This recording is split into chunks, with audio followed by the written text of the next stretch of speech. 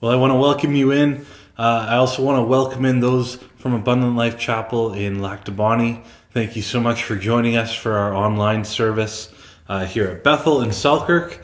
Last week, we talked about God's power over the forces of darkness. Next week, we'll be looking at our God who has miraculous power to protect.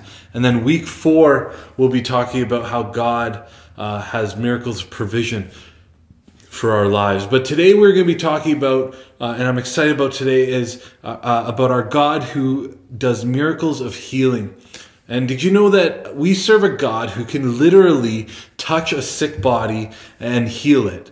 All throughout Scripture, all throughout the Old Testament, we see these miracles, miracle after miracle. In the New Testament, we see at least 30 times where Jesus heals people. But it's also implied that there was hundreds more of Jesus intervening and healing people and healing sick people, opening blind eyes, making lame men walk, literally raising people from the dead. In the book of Acts, there's a story about Paul preaching a sermon.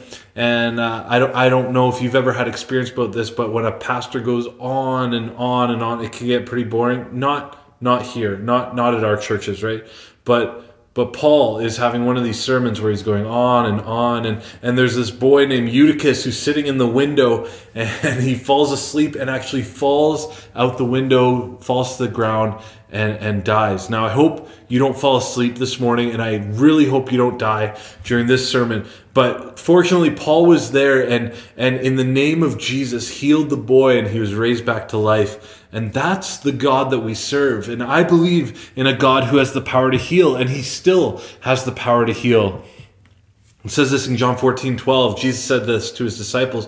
Very, very truly, I tell you, whoever believes in me will do the works I have been doing, and they will do even greater things than these. So what did Jesus do? That he says we can do greater things than him, right? He healed the sick. So if Jesus healed the sick then, I believe that through his power, which lives within us, that there is power to heal the sick today.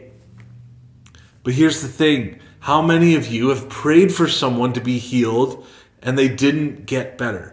I think we've all had experience with that. You believe that God has the power to heal. You believe that in your heart. You believe God hears you when you pray, and you prayed and prayed and prayed and prayed, and the person you were praying for just didn't get any better, didn't get healed, and you're stuck with this question of why.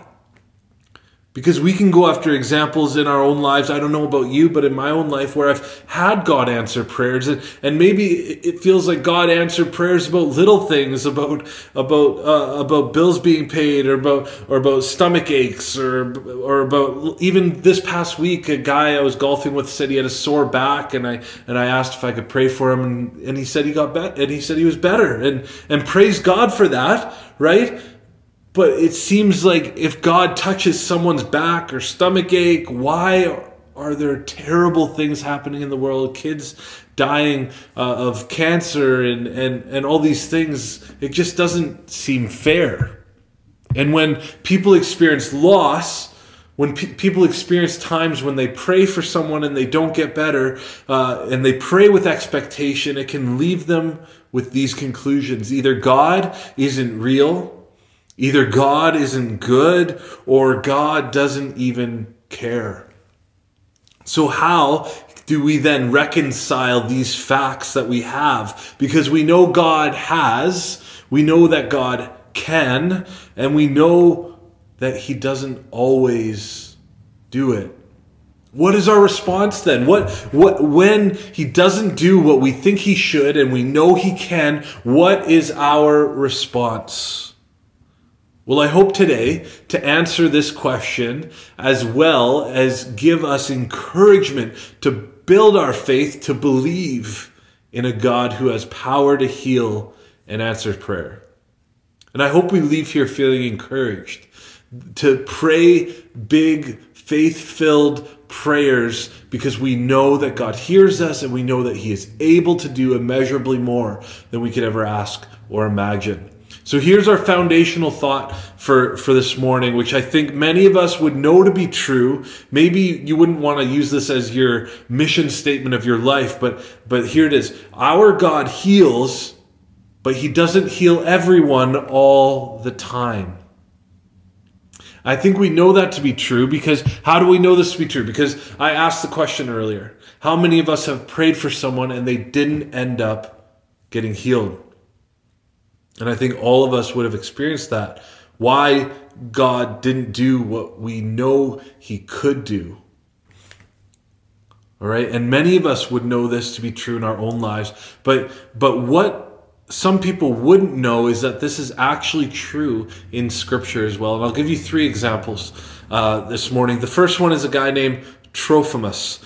He is a guy who's accompanied Paul. He's one of Paul's friends, and he accompanied Paul on his 3rd missionary journey. But apparently there was a time when Trophimus got sick and he wasn't healed.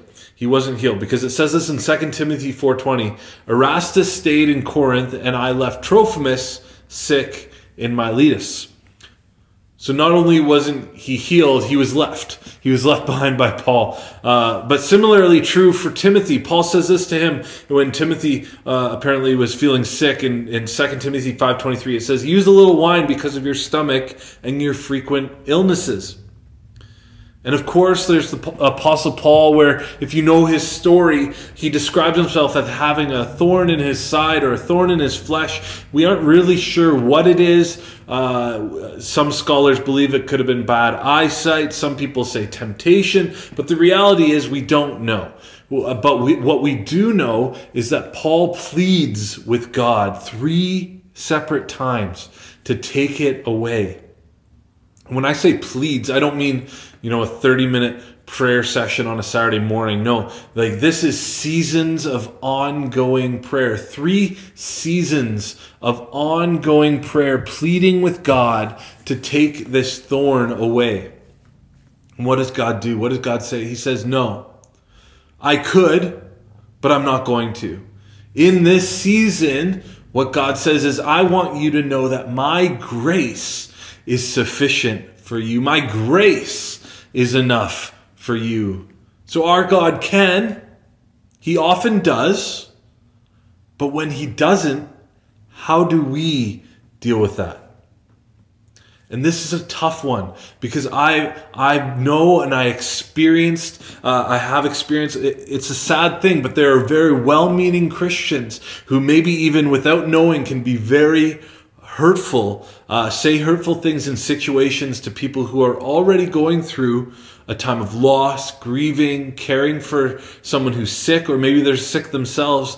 People say, well, you must not be praying right, or you must not be really be believing. There must be some sin in your life that you haven't dealt with. And some people who can be so hurt that they actually walk away from God, walk away from the church altogether. So how do we deal with this reality and still keep our faith that we believe that God can do the miraculous, can heal? So, but also at the same time, build our faith to believe that we truly serve a God who is able to do more than we could ever ask or imagine. That we serve a God who does heal today. How do we reconcile those 2 facts? So let's build a foundation. Let's look at 3 reasons why Jesus did not do miracles. Okay? We know that he did a lot, but what are 3 reasons why he didn't? He often did, but sometimes he didn't. So number 1, Jesus refused to perform miracles to prove himself. I don't know about you, but I used to play this game a lot as a kid. I would play this game with God. I would say, God, if you do this for me, then I'll believe in you forever, and I'll do whatever you want me to do. Just get this girl to like me, get me on that team, and I'll love you, and I'll serve you forever. You see, God doesn't play that game. It would be so much easier if he did. There would be a lot more people that we could just say, what do you want? Magic genie. And then they have to believe. But he doesn't. He's God. He does what he wants. And he sees the whole picture. Mark 8:11-12. The Pharisees came and began to question Jesus. What was their motives? It says to test him. They asked him for a sign from heaven, and Jesus sighed deeply and said, "Why does this generation ask for a sign? Truly I tell you, no sign will be given to it." You see, Jesus doesn't play that game. He doesn't have to prove himself. He doesn't have to do things to prove himself. Number two, Jesus never performed a miracle that interfered with God's ultimate plan. This is something that we often don't understand because we don't see the whole picture. We can't. We're human. We can't see the whole picture. This is so important. I'll show you an example of where Jesus chooses to do a miracle in one moment and in the next moment chooses to withhold even though it was within his power to do. It's when Judas comes to betray Jesus in the garden, right? And he comes up and kisses Jesus on the cheek to show the Roman guards who he was. And when Peter sees this going on, good old Peter, always foot in his mouth, Peter grabs his sword and tries to cut off the head. Well, you can only assume that he tried to cut off the head of the Roman soldier, misses, cuts his ear off, right? Can you imagine this scene though? Peter is trying to do the right thing. He sees his friend is about to be overturned to the Romans. And he says, that's not going to happen. And he cuts off the ear and you see Jesus there. And Jesus isn't all that concerned. He's saying, Peter, I got this under control. All Jesus is trying to do at this point is, where's this ear? Where did this ear go? He's looking around for this guy's ear. He picks up the guy's ear and does a miracle. He puts it right back onto the side of his head. Now that's cool. But then Jesus has a teaching moment. Matthew 26:53-54. Jesus says this, just after healing the guy's ears, don't you realize that I could have asked my Father for 1,000 of angels to protect us, and he would have sent them instantly. But if I did that, I had the power to do that, but if I did that, how would the scriptures be fulfilled that describe what must happen now? In one moment, he does a miracle, but at the same time, he is withholding a miracle. He could have saved himself. He could have got himself out of the whole situation. And it didn't make any sense to the disciples around him. Why isn't he saving himself? So he doesn't do miracles to prove himself. He doesn't do miracles for a temporary earthly benefit at the cost of eternal benefit. And number three, Jesus didn't do miracles where there was no faith. Now this is a big one. When Jesus went to his hometown, right? When he went to his hometown, he traveled around. They weren't all impressed with Jesus. They knew Jesus. He grew up Jesus. And scripture says this, Matthew 13:58. It says, he did not do many miracles there because of their lack of faith. We have to understand that our faith is what moves the heart of God. So many examples of this in scripture. There's the woman who had been bleeding for many years, and when Jesus is going through town, she just says, if I could just touch him, if I could just touch his coat, then I know I'd be healed. And she grabs out, she touches Jesus, and he feels the power leave his body, and he turns around, who touched me? Who touched me? And this is what he says. Right? Mark 5:34, daughter, your faith has healed you. A man with leprosy falls at the feet of Jesus, and Jesus tells him, rise and go, your faith has made you well. The blind man screams out at Jesus to have mercy on him, and Jesus says, go, your faith has healed you. Our faith moves the heart of God. In fact, there's only one thing that we see in scripture that actually amazes Jesus. And what is that one thing? It's our faith. But here's the thing. There's two versions of this amazement. There's two extremes. Jesus gets amazed in two different ways. He can be amazed like, wow, that's amazing. Or on the other extreme, he can be like, wow, really? That's all you think I can do? We see it, the Roman centurion, right? He comes up to Jesus and says, you don't even have to come to my house. I'm not worthy to have you in my home. But if you just say it, all you have to do is say the word, and I believe that my servant will be healed. And Jesus says, wow, That is faith. I've never experienced faith like that. And then on the other hand, in his hometown, Scripture says that Jesus was amazed at their lack of faith. So if we're going to be honest with each other this morning, if Jesus was going to be amazed at your faith, at my faith, would it be, wow, that's amazing. I've never experienced faith like that. Or would it be, wow, really, that's all the faith that you have? Just even look at our prayers. Look at your prayer life over this past week. What did you pray for? What were your prayers filled with? Were they big, faith-filled prayers that need God's hand to intervene in? Or was your food really blessed most of the time? What do we do if we find that our faith is a little bit on the lower end? Well, here's the encouraging thing. Here's the good news, because Scripture tells us that it doesn't take much faith to move the heart of God. Because it says that if a mountain is in your way and you need that mountain to move, all it takes is faith the size of a mustard seed. And you can tell that mountain to move, and it will have to move. What's great about God is that He will work with the faith that you have. We looked briefly at this story last week, but if you weren't with us, the man who's coming to Jesus because his son is under the attack of demons and under attack of powers of darkness, and the demons are throwing his son on the fire, and he comes up to Jesus, the man, the dad, and he says, if you can do anything, please do it. You sort of feel that he wants to believe that Jesus can do something, but he doesn't want to get his hopes too high. Like if it doesn't happen, and then he doesn't want to get disappointed. Jesus says anything is possible for someone who believes. And the man says these words, which I'm sure we've all felt from time to time. In Mark 9:24, it says, I do believe. Jesus, help me overcome my unbelief. Can I just be honest with you? There are times when I pray for people where I don't feel as faith-filled as I think I should be. I don't feel the faith that I believe, yeah, this is going to happen. But that is why this is such good news.